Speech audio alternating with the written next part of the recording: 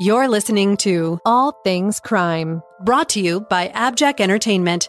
Be sure to check out some of the other great true crime podcasts from this network, including The Murder in My Family, Missing Persons, DNA ID, Scene of the Crime, Three Men and a Mystery, and Zodiac Speaking. All of these podcasts are available for you to binge on right now, wherever you listen to podcasts. Subscribe where you're listening to this podcast so you don't miss an episode.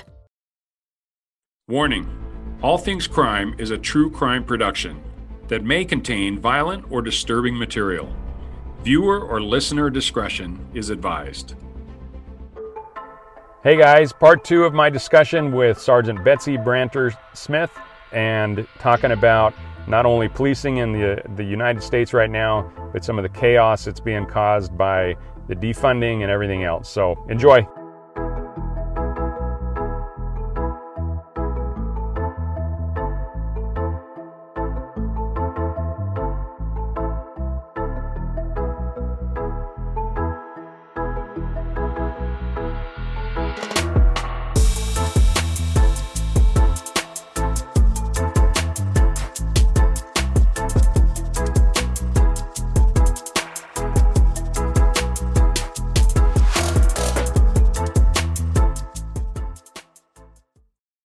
American law enforcement ends up killing about 8 to 15 unarmed people a year.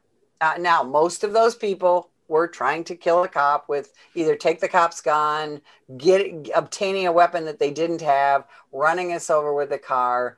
It's a very rare occurrence. Mm-hmm. And that's one of the things that again, we call leadership into task, is we've got to fight that false narrative that American law enforcement officers are out there hunting down young, unarmed black men to murder.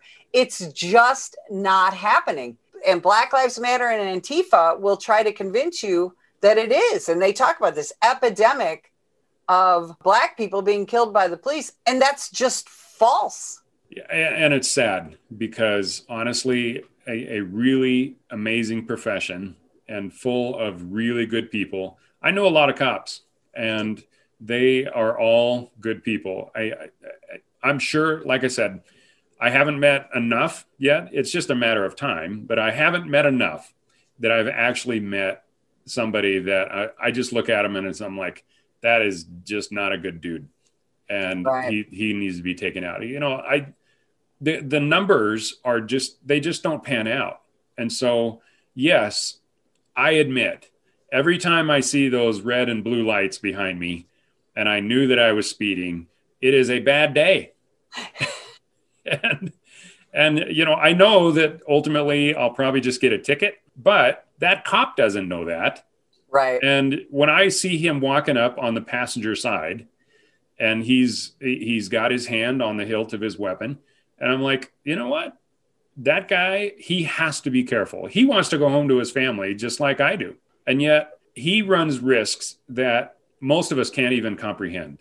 Right. Even being in the military, I never actually had to deploy to anywhere. And so it was just bizarre the way my career fell in between wars. A little FYI for you.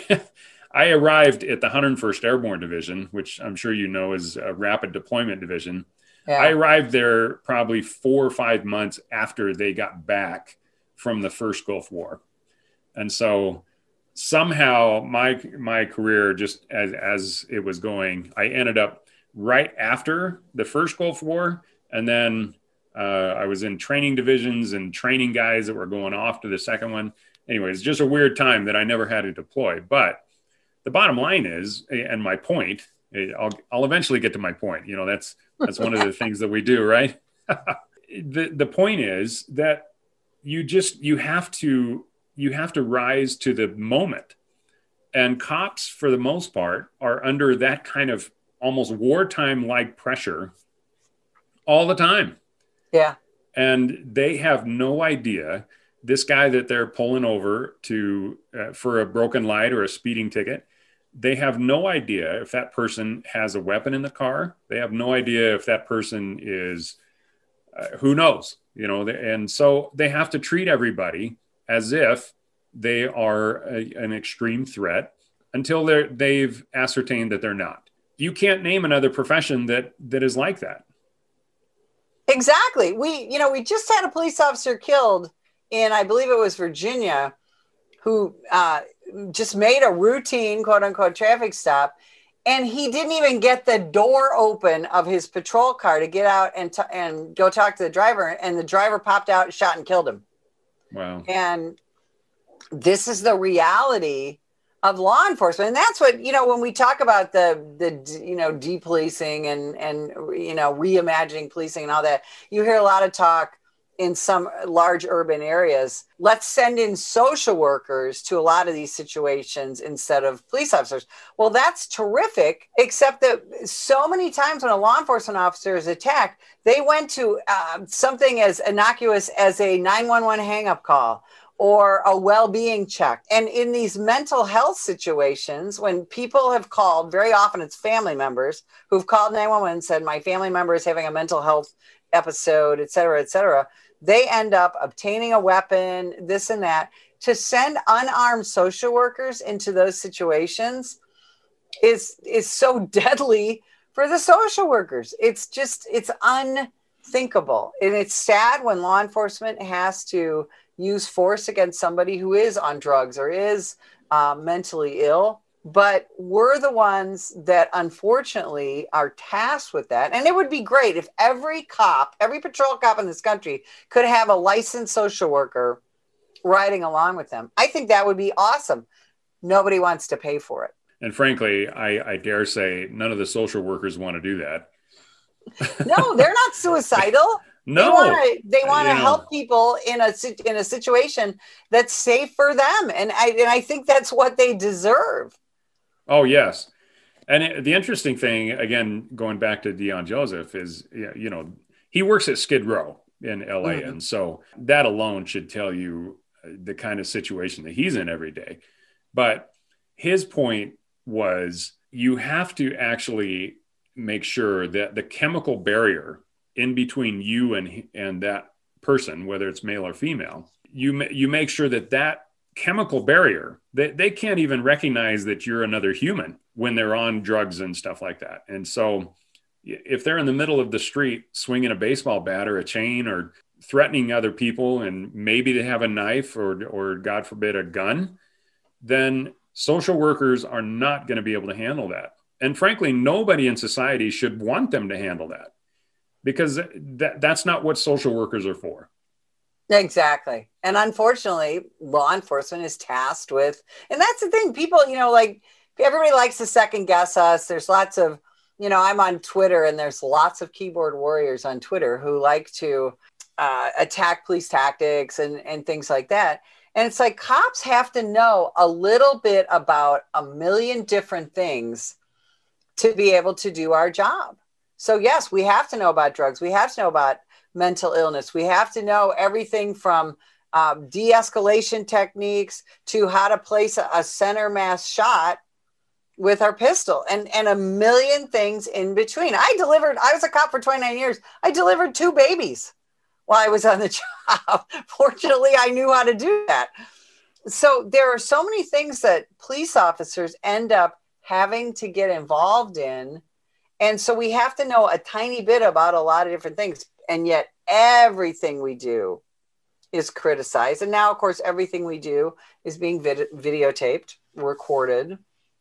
It's a lot of pressure. That's why when we were talking about Minneapolis, this is why Minneapolis is 200 police officers short right now, because they've had so many officers leave with post-traumatic stress issues. And we're seeing that look at NYPD.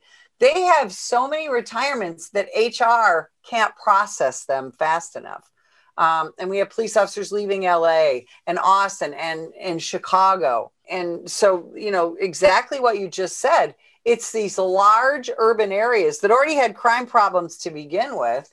Now they have police officers leaving, and they're either retiring, or a lot of them are leaving for places like where you live in Utah, or where I live in Arizona. They're fleeing and they're going to places who appreciate the police. Even if it's a massive pay cut to move into an area that, the cost of living is a lot cheaper here than it would be in New York. And yeah, they're probably moving away from family, but to not get shot at all the time, to not get screamed at, I saw, even though a bucket of water getting dumped on a NYPD officer, it was probably even hot that day, so maybe it even felt good. That's not the point. The point is that's an absolute huge show of disrespect. And the fact that that officer didn't react, he didn't know what was in that. He didn't know what was, that it might have been water in that bucket. What if that had been acid? You just never know. What if it was urine, which happens all the time on a riot line? Right. In fact, that friend of mine that's with Salt Lake PD was telling me that the night of the riots, shortly after, or the night after the George Floyd incident, they all rolled into that riot, and most of them didn't have riot gear. And there were 29 officers that were seriously hurt from that. And that's just in Salt Lake. And that wasn't even a major riot. Yeah, the number of injuries, like you said, the PTSD, the problems with the officers, it's really sad because, again, it's a noble profession. And these guys deserve our respect, not our ire. Now, the guy that had, that caused the whole George Floyd incident, yeah, I am fully supportive of him going to trial. And if there's enough evidence to convict him, then so be it. That's the way our justice system works. But for the rest of them, all the cops that are suffering from that one police officer's actions, that's just wrong. And like you said earlier, there's no other profession in the world that suffers the sins of the few. Right. And what I want people to understand is, we have about 100 police officers a year are killed feloniously, where we are either shot or stabbed to death or run over by a car intentionally, things like that. We don't riot when someone kills one of our own. We work through the justice system to arrest them and bring them to trial. And if they end up attacking another police officer, we end up sometimes using deadly force. But we don't riot. We don't rail against the system. We don't bring up anyone's race. And we work within the system. And so, that's what needs to happen. And, it's just like we saw in Baltimore when the prosecutor there in the Freddie Gray case overcharged, arrested those officers that, she said were responsible for the death of Freddie Gray. The officers went to trial. All evidence was presented. And what do you know? They were all acquitted. And that's what's happening. I think that's what's going to happen in Atlanta and some of the other cases out there. There's one in Oklahoma City right now where these officers end up being investigated and then quickly overcharged with crimes that they didn't commit. Because a lot of people don't understand the justice system either. You talk about Derek Chauvin in Minneapolis. Why wasn't he? People want to know, why isn't he charged with first degree? I'm Mike Morford, and I've been researching the Zodiac case for years. Zodiac, just the name. It sounds sinister. It inspires fear. The fact that a serial killer would give himself this moniker is disturbing. He would go on to taunt police by sending letters and codes to newspapers for years. And the attacks, they were something else altogether. If you were a young couple in a secluded area, you could easily be a target. And it wasn't just shootings on dark lovers' lanes. Zodiac would even attack with a knife in broad daylight while wearing an executioner-style hood. After a while, Zodiac changed tactics, and even lone cab drivers weren't safe. The Zodiac killer terrorized the San Francisco Bay Area and then vanished. But he left a lot of clues behind along the way. Clues that we're going to examine closely on the new podcast, Zodiac Speaking. New episodes of Zodiac Speaking come out every other Saturday starting March 13, 2021. Subscribe today wherever you listen to podcasts so you don't miss a single episode. Because he didn't commit first-degree murder. You have to understand our justice system isn't Law and Order SVU. We have actual laws. A lot of people don't understand the way the justice system works. That each case has to be handled according to the law. So there are different degrees of murder in each state. It's different, and a lot of these overzealous prosecutors end up overcharging people. And I think we may see that in Minneapolis. There's a real good chance that Derek Chauvin won't get convicted of anything when all the evidence is presented, because George Floyd had a lot of health issues. The autopsy clearly shows that he was full of fentanyl, that he had terrible heart issues. So there were a lot of mitigating circumstances, and it's going to be interesting to watch. But like you said, whether he's convicted, Chauvin is convicted or not, the city's probably going to burn again. Yeah, which again is sad, because Very. The most marginalized people in that city are the ones that are going to suffer the most. It's not it's not going to be the city council people. They probably don't even live anywhere close to where the rioting will happen. And exactly. Well, and that's the thing, that one of the things we've done at the National Police Association is we've gotten involved in Minneapolis, trying to advocate not just for the police department, but for the citizens. You know, we filed amicus briefs, and because we said these citizens are asking for help from the police department, the amount of service that they did in a year and a half ago. And businesses are failing. People are getting hurt. You know, carjackings are up almost 400% in Minneapolis. Rape is up. Robbery is up. There are some robbery victims, businesses that are robbery victims in Minneapolis that get robbed 2 and 3 times a week by the same guy. So we finally decided, the National Police Association, we're going to get involved in this and advocate for the officers, but advocate for the community. And that's what policing is all about. We can go back to, you know, the origins of law enforcement. Sir Robert Peel in England. The people are the police, and the police are the people. We're supposed to be in this together. And that's one of the things that we're involved in. We're really all about not just police, but we're about the community.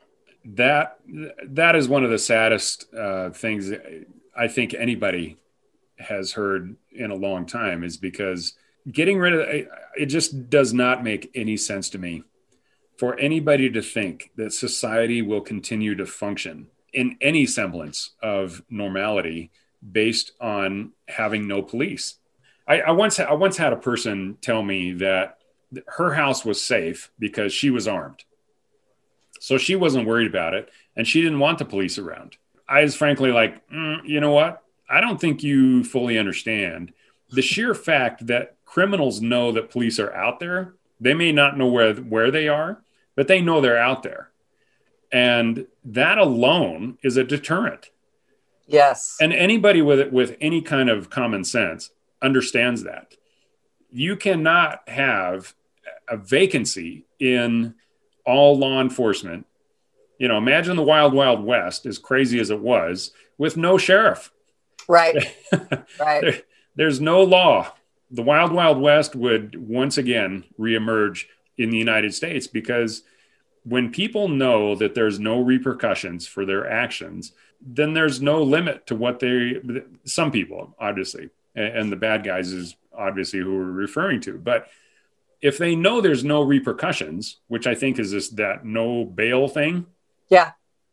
If they know they can rob somebody, and especially like in San Francisco, they know to the dollar how much stuff they can steal, and that they'll never be prosecuted for it. And so they'll walk into a store, and I've heard, you've probably actually confirmed this, but I've heard of people walking into like stores with a calculator, adding up the stuff that they're going to steal, as long as they're under, I think it's like $980 or something like that.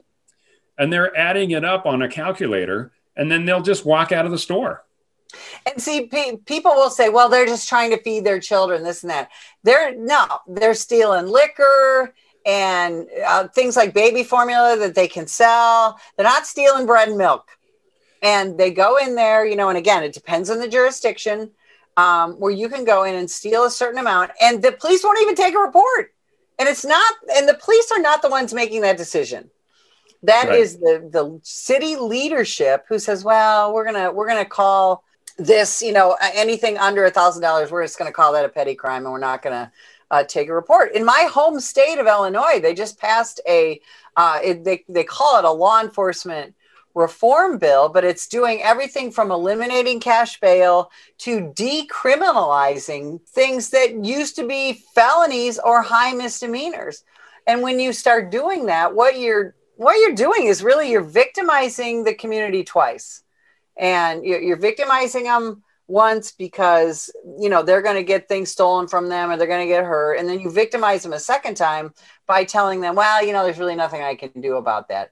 And that goes against the reason we become police officers is because we want to help the community. For us to have to stand by and watch people in our community be victimized, and we have to stand there and not do anything about it, or we have to tell them, I'm sorry, there's nothing I can do about this, that chips away at our heart. And when we see that day after day after day, what happens is we end up getting out because we just can't take it anymore. Nobody becomes a police officer. Nobody becomes a police officer to get rich. Believe me, none of us are rich. And nobody becomes a police officer because they want to hurt people. We become police officers because we want to help our community. We want to arrest the bad guy. We want to go out there and be the heroes. And so when we're not able to do that, it wears at us and we end up getting out and going to do something else. And it's going to be a crisis in a lot of our urban areas eventually. And we're already seeing it in some areas. It really is. Yeah. We're having a recruiting and a retention crisis.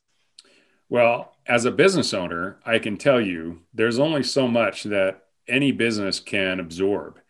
And there's another fallacy out there, not just that, all police are bad. That narrative that's being pushed needs to be shut down. But the second narrative is that businesses can absorb any amount of loss. And these businesses, that some of them have been in their locations for decades. And so of course they don't want to move. They love their community. They love being there. They love providing whatever service they provide, but there's a limit to what they can absorb. And at some junction between the COVID shutdowns and riot losses and being now, especially if they're in an area that petty theft is not even prosecuted and they provide some kind of a consumer good I'm sorry, if I'm a business owner and I see somebody walk in with a calculator starting to add up the stuff that I know that they're just going to walk out of my store with, and there's nothing I can do about it. There's nothing the police will do about it because they can't. There's only so many times I could see that and not just say, I'm done. I'm going to lock my doors. I'm going to grab the inventory that I have and I'm going to load my truck and I'm going to go find some place where I can actually conduct business safely. And unfortunately, in the areas that we're talking about, San Francisco and places, there's a reason that Arizona and Utah and Idaho, Wyoming are being flooded with Californians. Yep. These people are coming they're sick and tired of it. They can't even fathom living the way because that's no life. And if I can't do, as a business owner, I've been in business for a long time. And as a business owner, the thought of losing money month over month, you just can't do it. And especially small businesses, they operate on, if they have more than 2 or 3 months worth of ability to continue on without any kind of income or at a loss, then they're actually doing really good. Most of them can't afford 1 month. So some of these business owners, again, convenience stores or clothing shops, things like that, if they're in an urban area like that, yeah, they're going to eventually they will have no choice but to close shop or to respond as if they were police, which then it gets ugly. Exactly. And, yeah. So it's a no-win situation for them. And this goes right back to the politicians that are making these policies and saying, look, it is your responsibility to establish a safe environment. Allow your police to provide a safe environment for me to conduct business. And if they weren't doing that, then either they need to suffer the repercussions of businesses leaving, which is happening en masse in California. Anybody that can leave is leaving. Yeah. And all my friends in Florida and everything, there's a reason that so many New York plates. I was just in Miami a few weeks ago, and I could not believe how many Massachusetts and New York license plates I saw. Yeah. It's crazy. And it's not just because it's wintertime. Exactly. And the problem is when these business owners leave these communities, then we're left with, you'll hear a lot when we talk about poor communities that there are retail deserts and food deserts and things. That's because these business owners, if you can't make a profit, and then, like you said, small business, their margin is already slim to begin with. If they can't protect their businesses and the police can't help them protect their businesses, why would they stay in these areas where, crime is almost encouraged? Thank you for listening to All Things Crime. We are so grateful for all of our listeners. If you enjoyed this, please give us a positive review so other people can find it as well. Have an amazing All Things Crime day.